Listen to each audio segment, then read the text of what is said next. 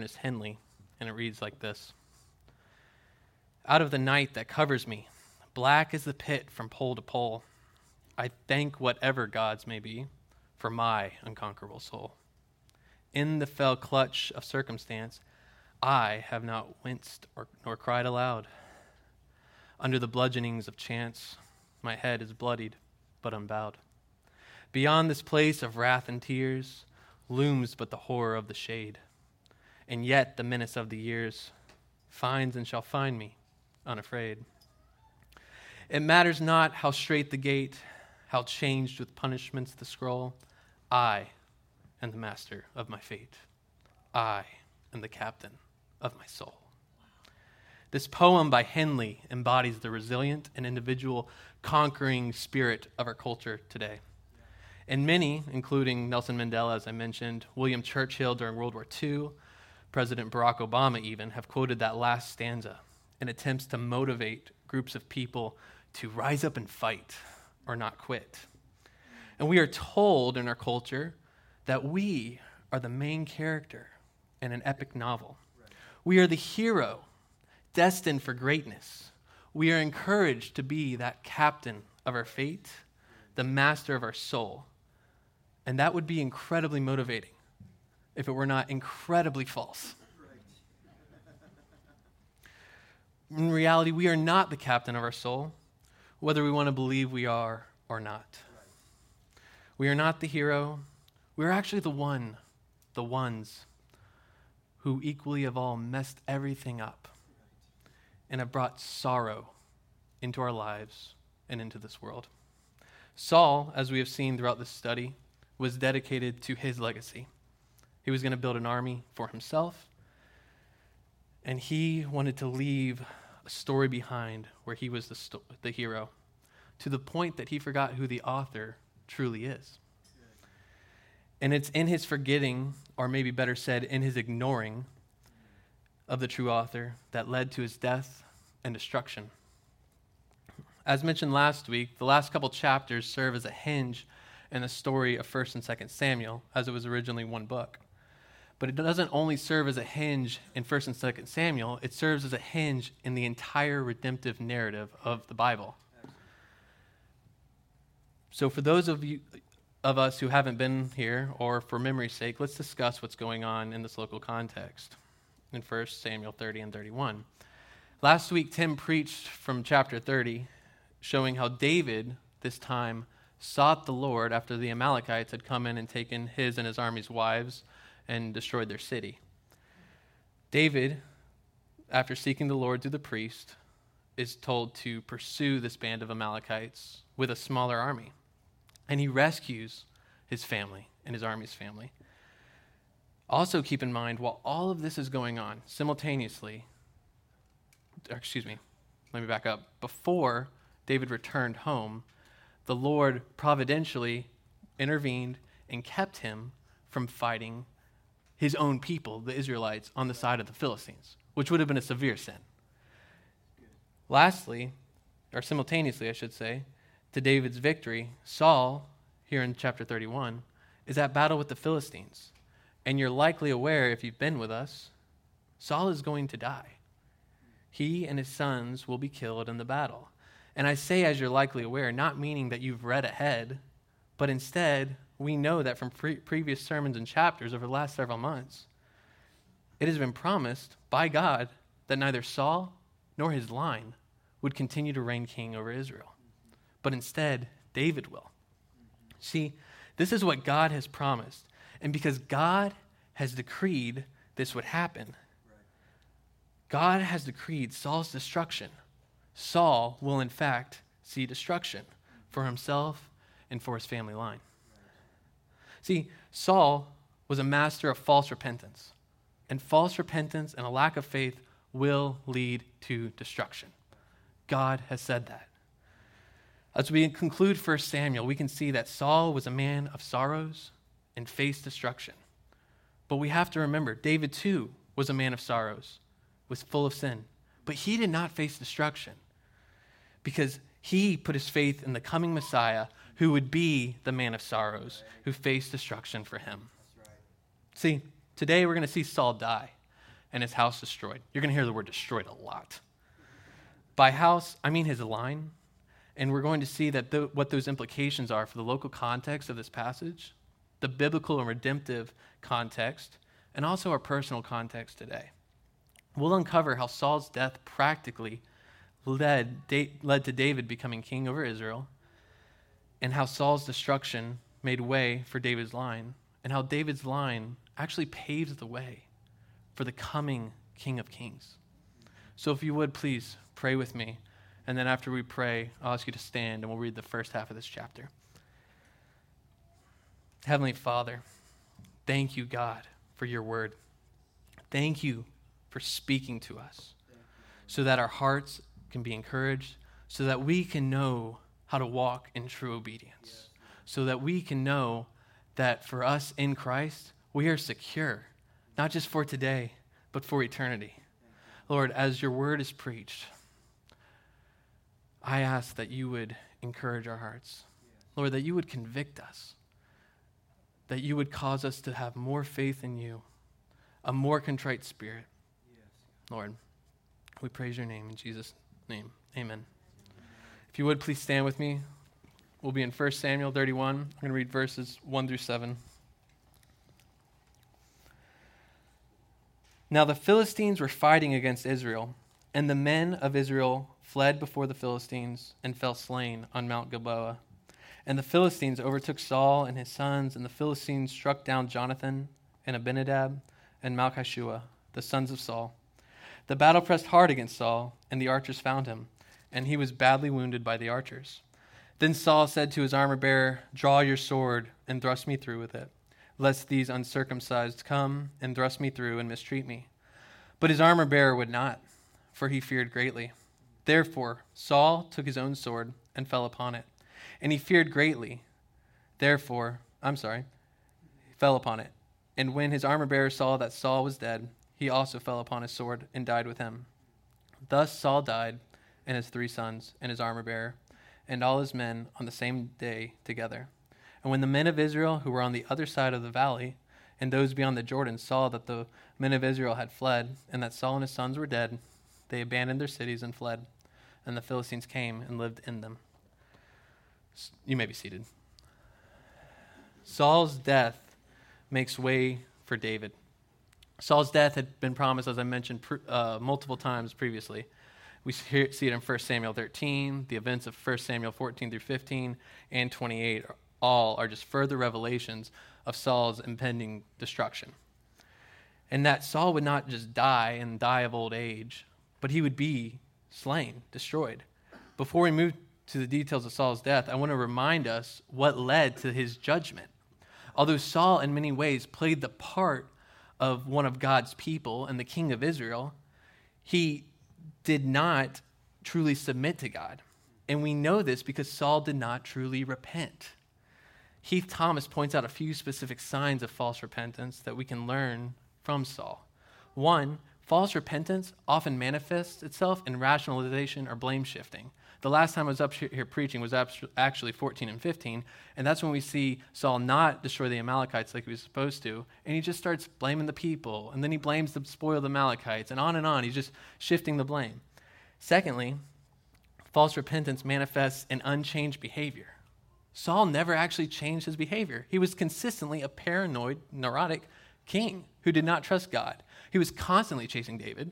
You know, in one section early on in Samuel, we have the famous story where he doesn't kill David, or David doesn't kill Saul, and Saul's weeping and just so, thank you, David, for not killing me, praise the Lord, all this stuff. 2 chapters later, we have the exact same scene. And that's only 2 recordings. There's no reason not to think like there's years of Saul chasing David. Third, false repentance produces the wrong kind of sorrow. Saul's sorrow was always tied to how people perceived his leadership. Again, referencing chapter 14, Saul repents to Samuel so that Samuel, and he says this explicitly, I've repented, please come with me to make sacrifice. That side of making sacrifice is in hopes that the people will see, oh, Samuel, the one who's talking to God, like Saul. That's good for Saul. That's what his motivation was, consistently.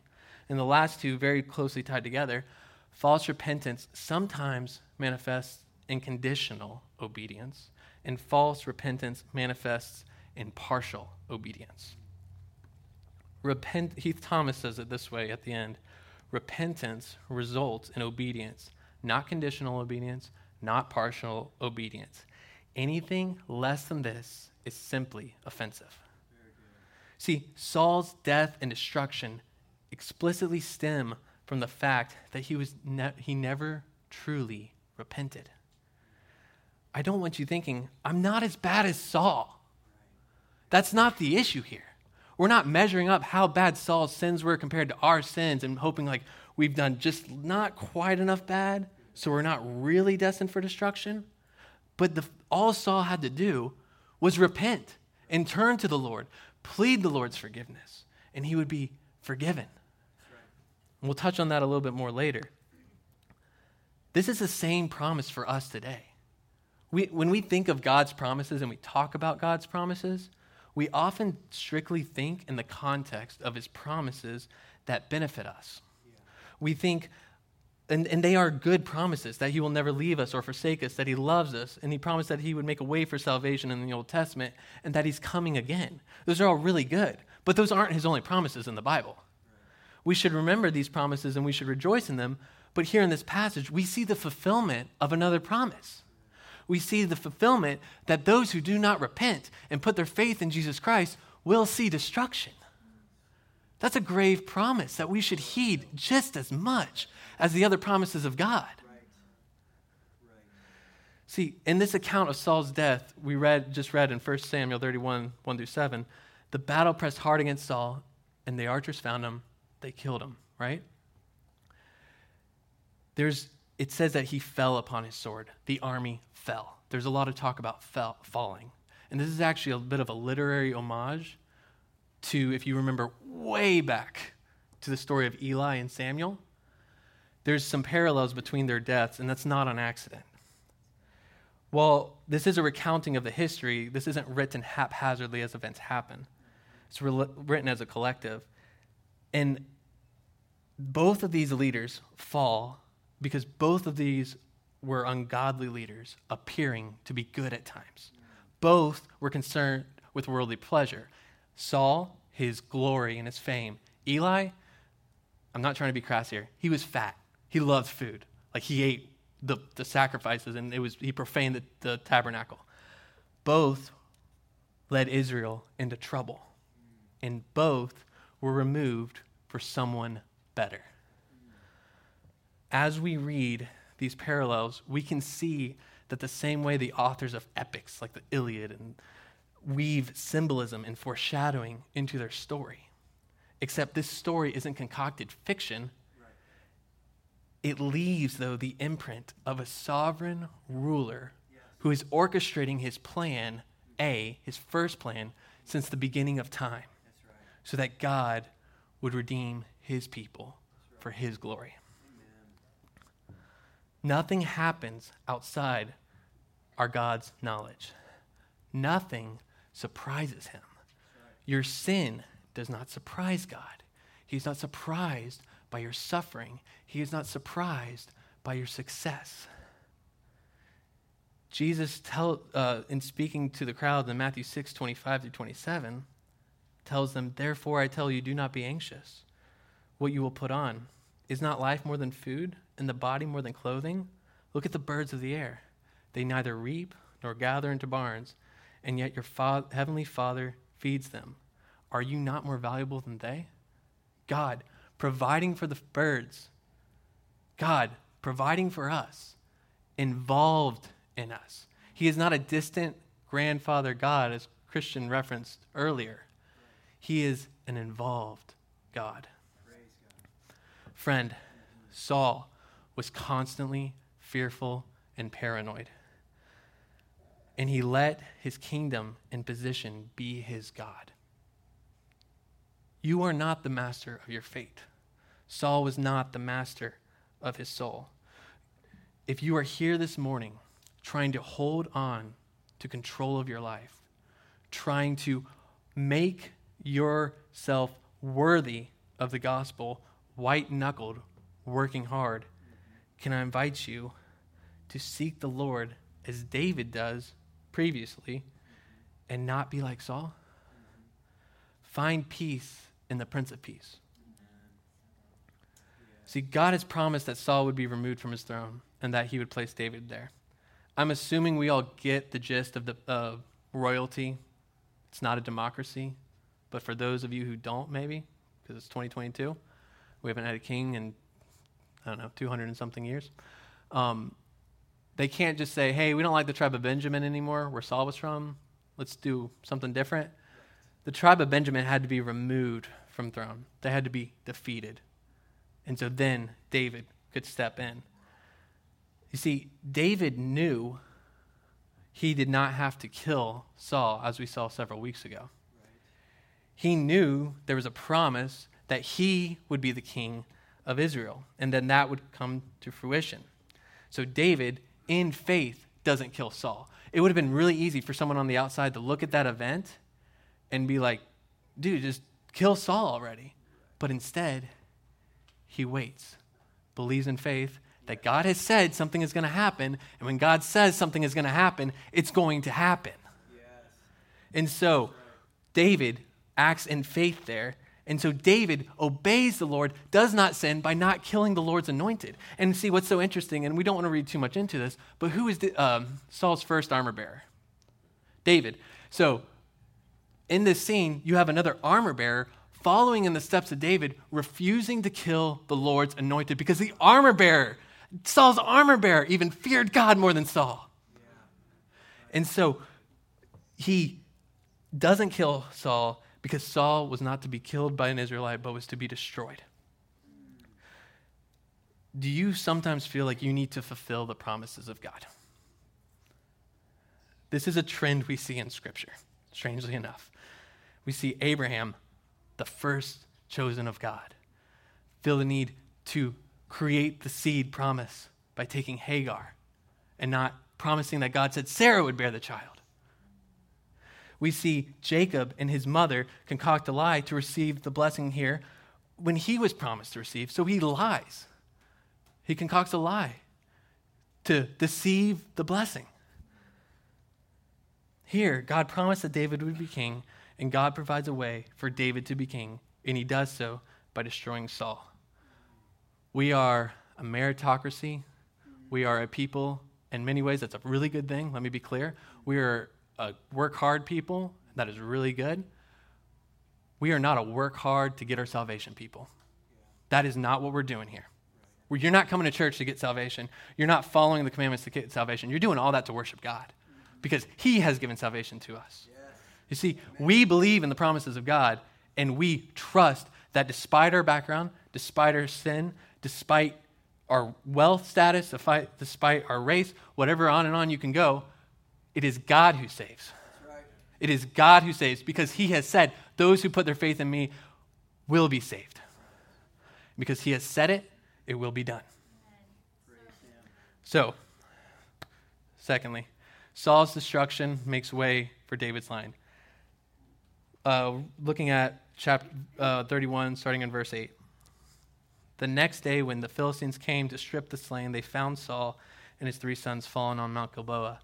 So they cut off his head and stripped off his armor and sent messengers throughout the land of the Philistines to carry the good news to the house of their idols and to the people. They put his armor in the temple of Ashtaroth, and they fastened his body to the wall of Beth-shan.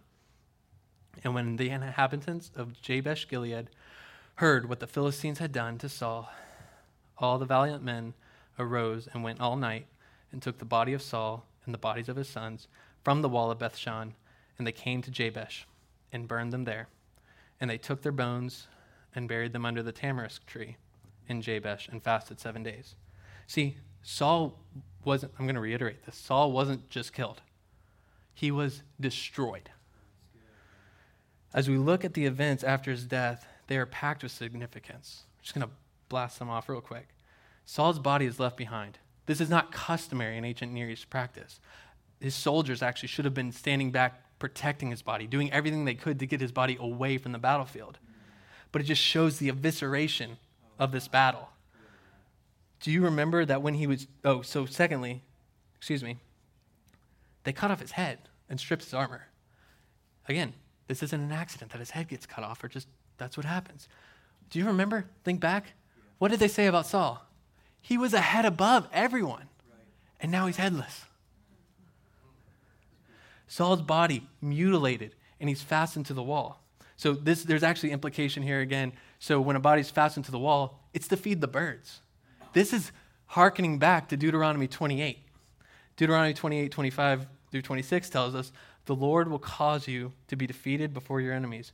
You shall go out one way against them and flee 7 ways before them. You shall be a horror to all the kingdoms of the earth, and your dead body shall be food for all birds of the air and the beasts of the earth, and there shall be no one to frighten them away. They don't just mutilate Saul's body, but they also do all this on Mount Gilboa, or the first half of it, I should say. And then they send his armor to the house of their idols. See, mountains in ancient Near Eastern practice are a sign, in ancient Near Eastern culture, mountains are symbols of religious activity. For all of this to be done there, they're sacrificing Saul's body, the previous Lord's anointed, to their false gods. Finally, Saul is buried under the tamarisk tree, which, if you recall, in chapter 22 and 8, Saul was believing and complaining that everyone was conspiring with David against him. Peter Leihart points out that this place where Saul exercised his paranoid, self-destructive rule was the place where his body was buried. He ruled with a spear in hand, and he died with the sword. There is, I will say, a glimmer of respect, but it's only for contrast. When valiant men from Jabesh Gilead rescued his body, them being from Jabesh Gilead calls back to Saul's earlier glory. They were the first people that Saul set free in chapter 11. See, Saul was put in a position to honor the Lord, but he disobeyed him, and he faced destruction for that. See, and it's not just Saul. It wasn't just enough for Saul to die and be destroyed. His family was now destined for destruction as well. And his sin put a curse on the people of Israel. In verses 2 and 3, we see his sons die, including Jonathan, David's best friend. This isn't just showing that Israel was beat very badly, but it's also a fulfillment of God's promise of judgment that Samuel promised in chapter 13, verse 13, saying, "You have done foolishly.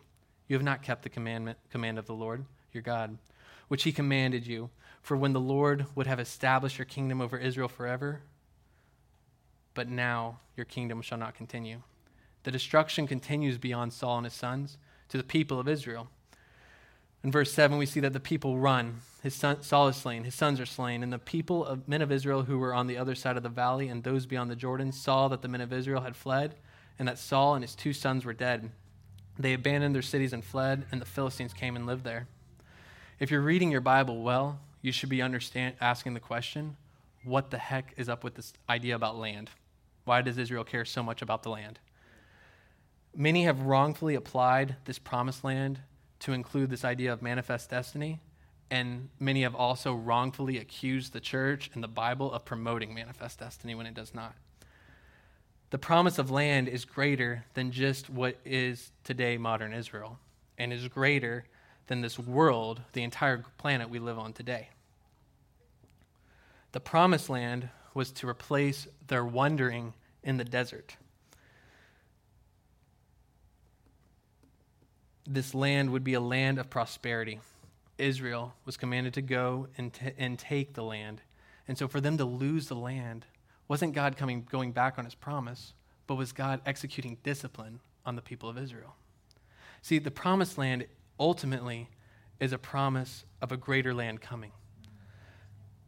The Bible refers to us as aliens or as foreigners and exiles in this world, if you look at 1 Peter 2:11. And as foreigners, we are awaiting a greater land. Right. That land in the New Testament is explained, and even in the prophets, as the new heavens and the new earth. So for God to allow the Philistines to take over the land he promised, again, is him showing discipline. He was showing them the significance of their sin is not just personal, but it's communal. Our sin affects other people. So what does this destruction of Saul show us in 2022? It shows us the same thing it's shown us throughout history. Let's not reinvent the wheel here. God is a just God who does what he says he is going to do.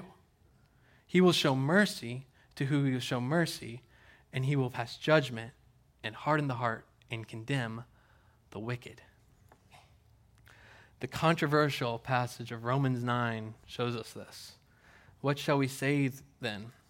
Is there injustice on God's part? By no means. For he says to Moses, I will have mercy on whom I have mercy, and I will have compassion on whom I have compassion. So then it does not depend on human will or exertion, but on God who has mercy. For the scripture says to Pharaoh, for this very purpose I have raised you up, that I might show my power in you, and that my name might be proclaimed in all the earth. So then he has mercy on whomever he wills, and he hardens whomever he wills. Our God is just and good. I understand that this is a hard pill for us to swallow in our 21st century postmodern love everyone mind. It doesn't fit well. But as the sovereign avenger, the destruction that we are due is to come from his hand, as well as his great mercy comes in the form of not only delaying his hand from destroying us, but from absorbing that destruction in himself through Jesus Christ. Amen. This wrath, though, that we see, he is faithful to carry out here in Saul. I say all of this to scare you. I didn't say that wrong. Let me say it this way.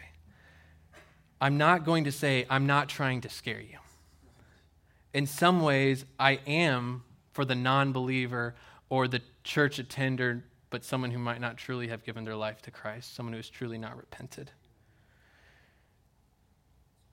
You might go to church, do some service projects, maybe even talk about God, but do you know God? The Bible actually doesn't tell us to remove fear altogether in our lives.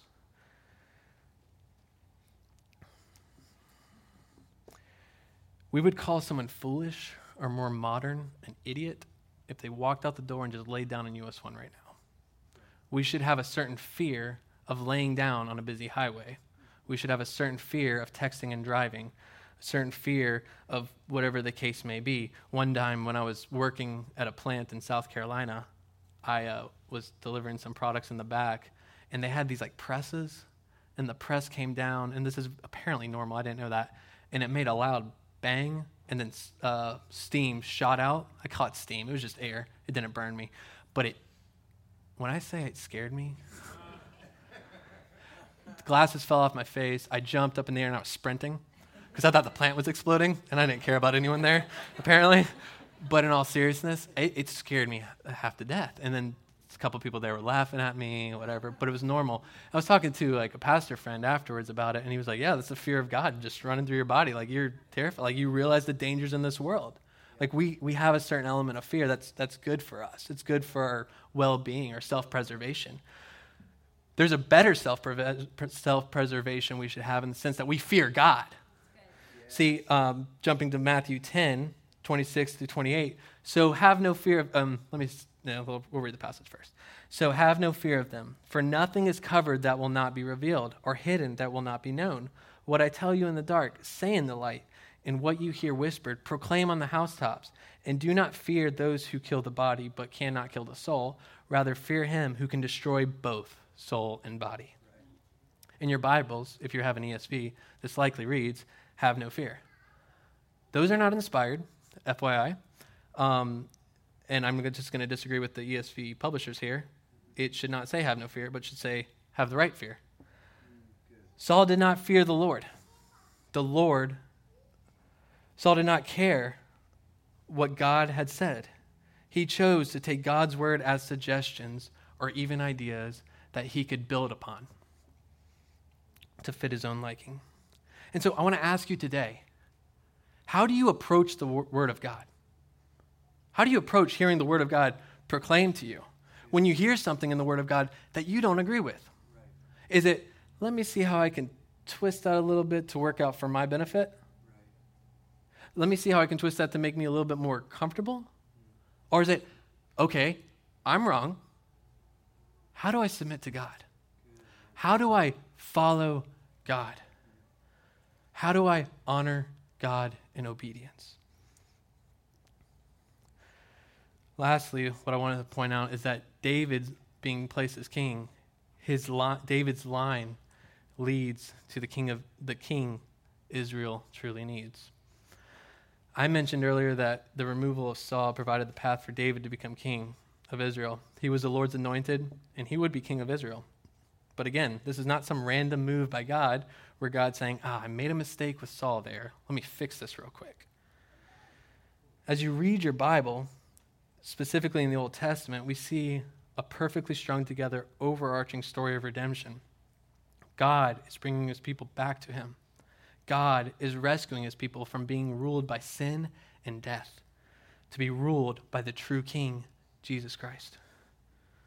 But how will he do that? How will he do that? We're not going to do that. How will God do that?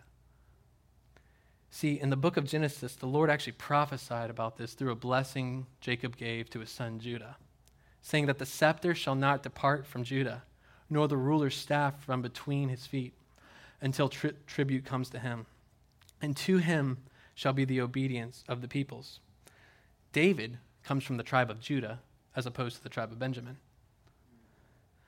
The tribe of Judah was prophesied to be the line of the kings, but each one of these earthly kings would fail. Still, David, although called a man of God, fails and dies. David's son, Solomon, will in many ways be considered a good and godly king, and he's a really complicated character, but he will die as well. Others will be good, a couple others. When I say others, that's a very small amount, but others will be good and will still die. Most will be wicked, and they will die. We read, however, in Luke 3:23-34, a list of names. This is called the genealogy of Jesus. Let's be honest, most of us, if we're honest, skip this or skim it. Don't skip and skim it. This is really important stuff. In this, verse 31, we see David listed. And in verse 33, we see Judah listed. We see a plan that God has put in place, that the line of Judah, who he has promised to be kings, would go from one to another, to another, to another, to another, to another, to another, until a little baby is born in Bethlehem. That's right. As promised. Amen. Every prophecy perfectly fulfilled. I've said it like 10 times. I'm going to say it again. What God has promised he will do, he will do. God's plan for Jesus to come to earth, live a perfect life, die a sinner's death, rise again, and ascend to the Father and come again was in no way plan B. Right. This was plan A from the beginning. It was God's plan to appoint the Savior to be royalty. Not royalty because people just around him decided to be royalty, but born royalty. David's ascension to the throne sets the grand stage for the King of Kings to enter the world. Tim and Christian have often referred to a third king in the story, being Jesus and being the better king. And I want us to understand, this isn't just some cliche that we say, some sort of Jesus juke. Right. This is the plan. Right. This is the plan unfolding for us, and this should bolden our faith. Yeah. We talk and we sing all the time about Jesus coming again, but do you really believe that he's coming again? Right. He said everything else he was going to do when he did it. He's going to do that too. It's not chance that God appointed Saul. God didn't make a bad choice. God gave his people what they wanted. And he did exactly what God said he would do. He ruined their country. He took them to be their army. And a man who, though fallen, being David, would be a type. The better Saul, the better king of Israel, he's a type, meaning he's a shadow of Christ to come. That David will deliver God's people from the Philistines like they have never seen before. This will be more conquering by Israel than ever. David will also pave the way for the temple to be built. See, Jesus is going to come in the future. He's going to set his people free like we have never understood. We're free from sin and death, y'all. He's not going to build the temple. He's going to actually tear the veil in two, and God's presence, which the temple or tabernacle represented, would be amongst his people. Jesus, the better David. So, as we conclude, I want to ask you today, which kingdom are you serving? And if that's too medieval for you to think about, I want to frame it like this. What brings you the most happiness in your life? See, John Owen said this, Christian paraphrased this the other day at community group, and I thought it was perfect for today. It is stupid to suppose that we will ever find our highest happiness in Christ's presence if we do not spend as much time as possible with him now. And the only way we can be with Christ now is by thinking of him by faith and love. How can we call ourselves Christians if we spend our days hardly ever thinking about Christ? What are you thinking about? Do you think about Christ? Or is Christ just something you consider on Sundays? We're glad you're here. If that's where you are today, welcome. Be here. If you've got questions, be here. But I want to challenge you, if that is you in this room, you might have been going to church your whole life. You might have been coming to Trinity your whole life. And you might say, I don't actually know God. I do God-like things. You might feel like you compare more to Saul than you do to David. You might not repent. And if that's you, God is going to do what he says he's going to do. And please hear me today. If you do not repent of your sins, like Saul, you will see destruction. There's no way around that. In the same way, there's the other promise that all we do to earn salvation is repent and put our faith in Christ, the one who has done the work for us. See, Jesus, and the band can join me here. Jesus gives a severe warning specifically to the church kid or the churchgoer who does not know God in Matthew 7. Not everyone who says to me, Lord, Lord, will enter the kingdom of heaven, but the one who does the will of my Father who is in heaven. On that day, many will say to me, Lord, Lord, did we not prophesy in your name and cast out demons in your name and do mighty works in your name? And then I declare to them, I never knew you. Depart from me, you workers of lawlessness. Do you know God? For the believer in the room who's like, I know God, how do you respond to this? Respond in worship. Sing. Talk about it in your families. Talk about it with your friends. Talk about it in work. Don't let it just be something that sits on the back table. Make Christ the center of your life. For the non-believer in the room, or the one who would just kind of call themselves a Christian, but you don't fit a lot of what we talk about, I want to invite you to talk to us. If you've got questions about repentance, talk to us. We're going to point you to Scripture and point you to the Lord, ultimately. And we want to invite you to repent. I say this to you not just to beat you down so that you can pull yourself up and make yourself a better convert, but the opposite. David actually gives us some instruction after he sins greatly in the future out of Psalm 51. He says that the sacrifices of God are a broken spirit and a contrite heart. O God, you will not despise. As we conclude the life of Saul and his comparison to David, we see that Saul was a man of sorrows who faced destruction, and David too a man of sorrows, but does not face destruction because he believes in the coming Messiah who faces destruction on our behalf. If you would please stand with me as we sing.